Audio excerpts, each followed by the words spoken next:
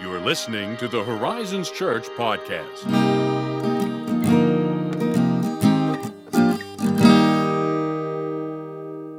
How you doing this morning, Josiah? Feeling fine. That's what I like to hear. That is what everyone probably expects at this point. They're just ready for it. It's the new trend. Eventually, people are probably going to stop even asking me. Yeah, I mean, he feels fine. He feels fine. I know he does. Until the day I don't. Yeah. See, They're like, how you doing? I'm like, I'm dying. That's why we can't go around making assumptions. I experienced, what was it? We were talking about this before we recorded. Catharsis? With the radioactive. Oh, that's not catharsis. No. Let me tell you what. What is that called? Yeah, so, okay, a little bit of a history lesson. And this is coming from someone, guess who I'm not? A scientist. So, it's a little bit apocryphal in the way I might describe it.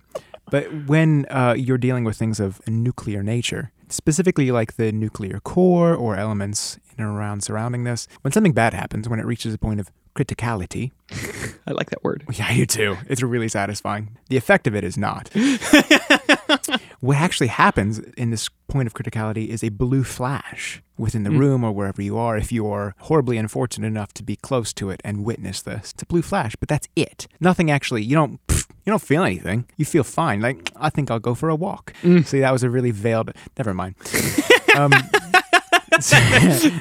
So you go home and you have a cup of coffee and you go to bed and then you die. Because what happens is in that moment, your DNA was obliterated, completely turned to dust, more or less. And your cells, which on a good day they're constantly dying, but they're also constantly being remade. We slough off any million number of dead skin cells, but they reproduce, Yeah, that's how the cells work. Right. Not anymore, because the DNA is dead, and it doesn't have the pattern. Your blueprints are gone. They've been torched. We cannot build the body back. Yeah, so, man, when you walk away from that, you're just on a decline. You're just dying. The term is what you were originally referring to. Yeah. What I've most recently heard it described as I think it's like a walking death phase, or walking ghost phase. Walking ghost phase. I think. Anyway, obviously, the sentiment that it's communicating is that you are a dead man walking. Yes. Yikes. So, yeah, you asked me that, and you could be a dead man walking. I could be a dead man If walking. you've been, rooting around nuclear plants. And you see a blue flash. Oof. It's like, make your phone calls. Yeah, genuinely, unfortunately, that's just it. It's like, I know I feel fine. But I'm not. And that's even it. Like, I could say, I'm like, see that blue flash? How you feeling? I feel fine. I feel fine. Deep inside, DNA is like... It's like that episode of SpongeBob where they're looking around. In his brain, he's got the multiple little SpongeBobs looking over the file. They're like, where is it? And that's your body looking for they can't. Your cells are like dying. They're like, oh, we need to replace them. Like, where's the file? Where's the file? The boardroom of your DNA is on fire. I feel like I shouldn't laugh about it, but what a bizarre concept. Really, truly is. Parable for that somewhere. So, anyway, hey, speaking of the nuclear age, yeah, today's discussion, the Christian classic that we're getting into, was popular, not just popular, written, I should say, came out, released, published, if you will, at one of the zenith points of the nuclear age. Really? Yeah. I don't know this. Yeah, and I know in the past, I have made fun of the quote-unquote modern classic concept because... I just listened to the episode in which you did. I'm like, oh yeah. Yes, because, well, as you well know, Ben, that I feel like that's a kind of an oxymoron. Yeah, I get it. A little bit, you know what I mean? Like classic, time-tested, old, modern... I feel like it's a knowing oxymoron. Yeah, and that's fair. And I say all this and preface all this because I'm about to become the very thing I swore to destroy. Because the classic book that we're looking at today is pretty close to modern. Okay. Pretty close. I mean, it is fairly... There's just really no way around it. I mean, it's pretty recent. You might be jeopardizing your grand list scheme here. of things. Yeah, I know. So, it just is what it is. Okay. Sometimes you have to break the rule in order to uphold it? Question mark. You gotta know the rules. When to hold them. You gotta know the rules to break them. Know when to fold them. Know when to walk away. This is bad moral advice, by the way. I know. What I am saying. You know what? I'm just going to sing next time. Hello, my baby. Kenny Rogers? So yeah, no, this book, which I feel like I'm trying to tease it, even though if you've It's read in the the title. title, you know what it is. So, but I'm going for it anyway. I'm going forward. I think by the time we went through the nuclear age, they've really forgotten what we were meant to talk about. Yeah, they were like, "Whoa, are we talking about Russia? Are we talking about Chernobyl here? What Is are we this the talking Cold about? War? What? What?" So actually, even if you've read the title and you know, maybe Yeah. this will be a fun bit of trivia. This book was not originally a book at all. Oh. Yeah, plot twist. It wasn't a Okay. book. It was actually first a series of talks given on BBC Radio Really? while World War II was raging, in the middle of World War II. Pretty interesting dynamics going on there. So like Churchill was making his announcements and you're like, got to change the channel after that. And you hear this? Yes, actually almost precisely that. Wow, okay. Yes.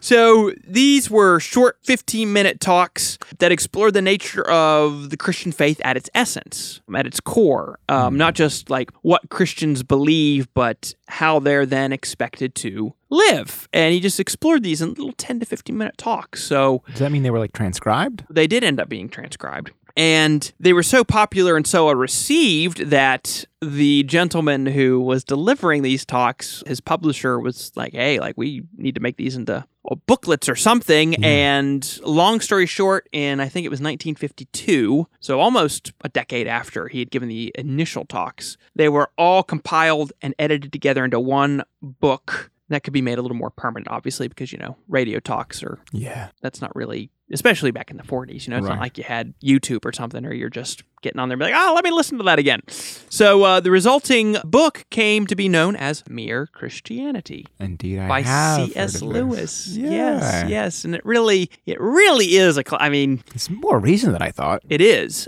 And someone called me, actually, just a few days ago, as a matter of fact, asking what's a good book in addition to the Bible that I could recommend to a brand new Christian, like someone, Okay, hot off the street, so to speak. You know what I mean? That's not hot off the press is what I was going through.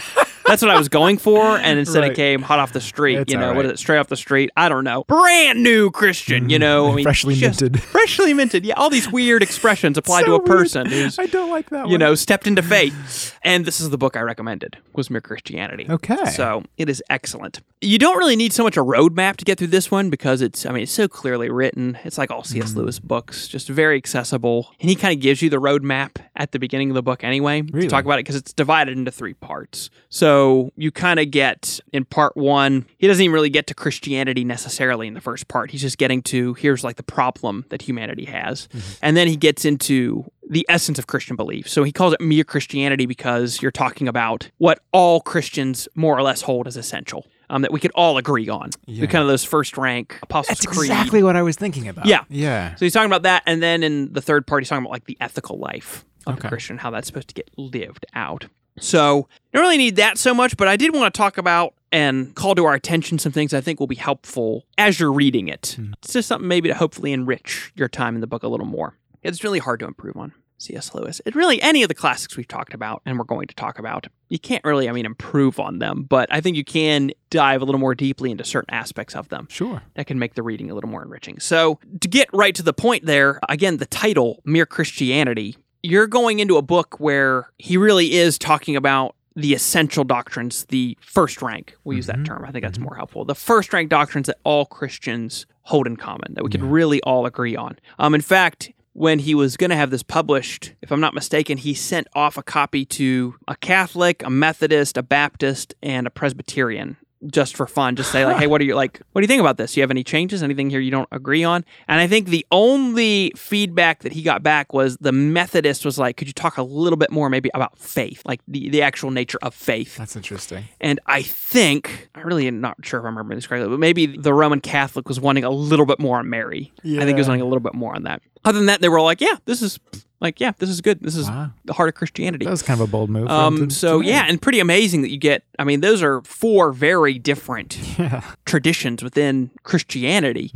And so the fact that he kind of get consensus on that is pretty remarkable. So when you're reading it, don't expect to hear a lot on tertiary doctrines, 3rd or 4th rank. Like you're wondering, like, what did C.S. Lewis think about, end times, for example. You know, like what was his view on the millennium? Like you're not going to get any of that. Arcane, sometimes hot topic things. Yeah, exactly. Not being covered. Yeah, here. you're not going to get that here. You're really going to get the heart of Christianity. Yeah. Which is good for not only, I think, a new believer, but I, just for fun, knowing that we were going to be doing this at some point and talking about it, like, I'll read it again just for fun. And so refreshing and just so helpful to me to remember, oh yeah, like this is the heart of what we believe. And he just says it so clearly, and he has such great word pictures, and the way he talks about things is really helpful stuff for new Christian and seasoned Christian alike. Because I think we, to this point, when you're reading the epistles, for example, you will see semi-frequently Paul and Peter, and implicitly in folks like John, say things like, I'm writing these things to you by way of reminder, or I'm seeking to stir up your mind by sincere reminder.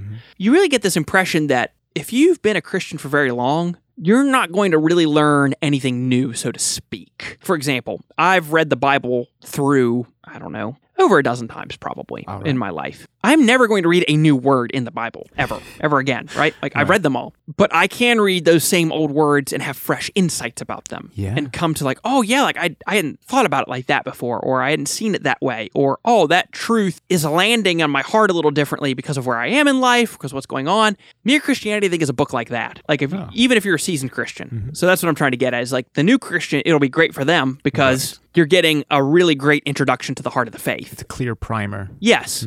For the seasoned Christian, it's one of those things where I feel like C.S. Lewis can stir up your heart by way of sincere reminder. Yeah, okay. And you'd be like, oh yeah, like this is the heart of the faith. Because I think it's so easy, and what a book like this does for us is, and I say this because I'm guilty of it in my own way, but we can really easily get into our own hobby horses theologically. and you can be like, well, if you don't hold to, and it ends up being like a third or fourth rank doctrine Exactly. even. You're like, well, if you don't hold to that, you're anathema. You're not a Christian. Exactly. I was thinking that exact word even. Yeah. Yeah, we get into those ruts, essentially. Yeah. And until you have someone like Lewis saying, no, here's what all Christians more or less are historically agreed upon, you can forget that. I can forget that and get really stuck on those hobby horses, you know? Yeah. So it's really refreshing in that way. And that's what he's covering in this book. Now, here's the other interesting thing about this, and I think this is worth diving into because he doesn't get into it in the book because it's not the topic of this book. Right. But he does say it very explicitly. In his introduction, he compares Christendom or Christianity to this great house. And he says in this house, basically, there are many rooms. And what he says is the mere Christian, for lack of a better term, the person who really, all they hold to is those essentials. They're in the hallway, okay? Oh. And when you're in the hallway, you see this door over here is labeled, this is like, oh, the Presbyterians hang out in this room. Oh, the Catholics hang out in this room. Oh, the Eastern Orthodox hang out over here, and the Methodists hang out here. The Presbyterians are over here. The non-denominational are over here, on and on and on. And what he says is, it's wonderful to be in the hallway. Like, we all start there, and you have to start in the hallway. But there ought to come a point where you really ought to pick a room and like get into that room. That's not what I expected. Right. And he doesn't talk about that at all in the book. The remainder of the book, he's not talking about that.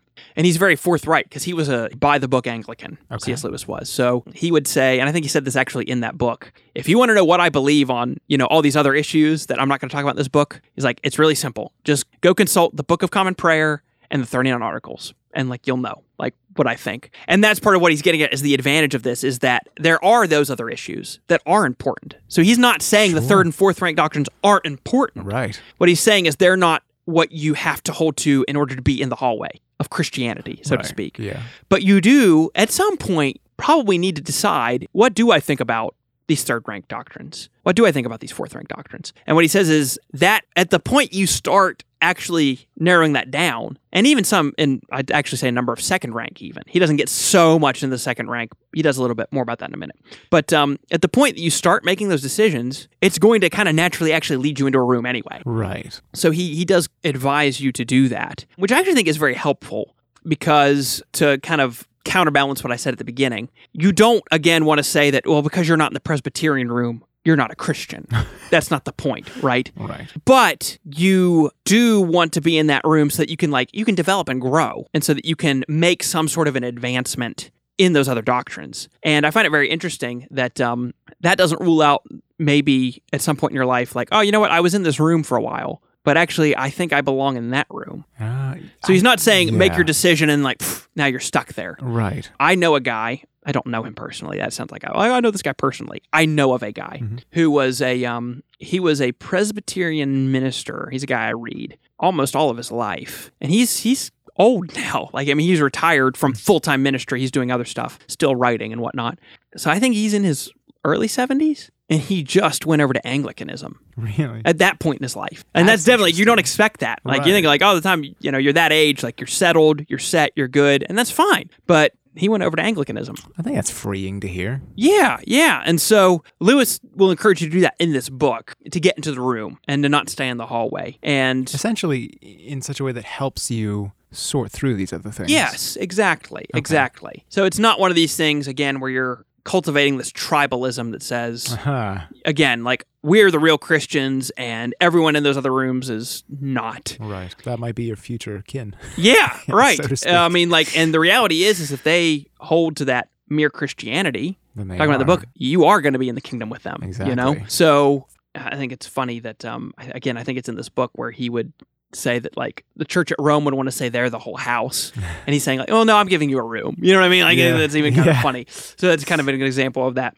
But I would pay attention to that because it's a little detail that the book's not really about, but it's important to bear in mind as you're reading through it, is what I'm getting at. Because you could get to the end of the book and say, yeah, I believe all these things, and now I don't need to work through anything else. Like, well, like, it is important to decide what your view of baptism is, as an example. Like, he didn't really talk about that in there. You do need to figure that out, though. You know what I mean? And that's going to put you in a room at some point, somewhere along the way. So that's the second thing. And then the last thing that I find very interesting about this book and will be helpful going forward out of it is how C.S. Lewis kind of reasons his way to God in the first part of the book. So he doesn't make an argument for the Christian God, really. He's just saying, let's talk about why we think the way we think about things. So, for example, he talks about moral law, and he's talking about why is it that we expect people to behave a certain way? Like, why is it we get upset if someone, for example, stole my wallet? Why do I get mad about that? Well, because I've been, like, wronged, right? Like, you took something that belonged to me without my permission, et cetera, et cetera, et cetera. And you can read it because he does a much better job of it in the book. And I just, don't want to repeat his whole argument. But he basically works his way all the way up to saying that there's this moral lawgiver who is pure goodness, right? He's just pure goodness. And at first, you would be tempted to say, oh, that's very sweet. Like, oh, this God, he's pure goodness. And what he actually draws out is like, that is actually the most terrifying reality in the world. Really? Okay. Right? Because you're not expecting that. You're like, what? What do you mean that's the most terrifying reality in the world?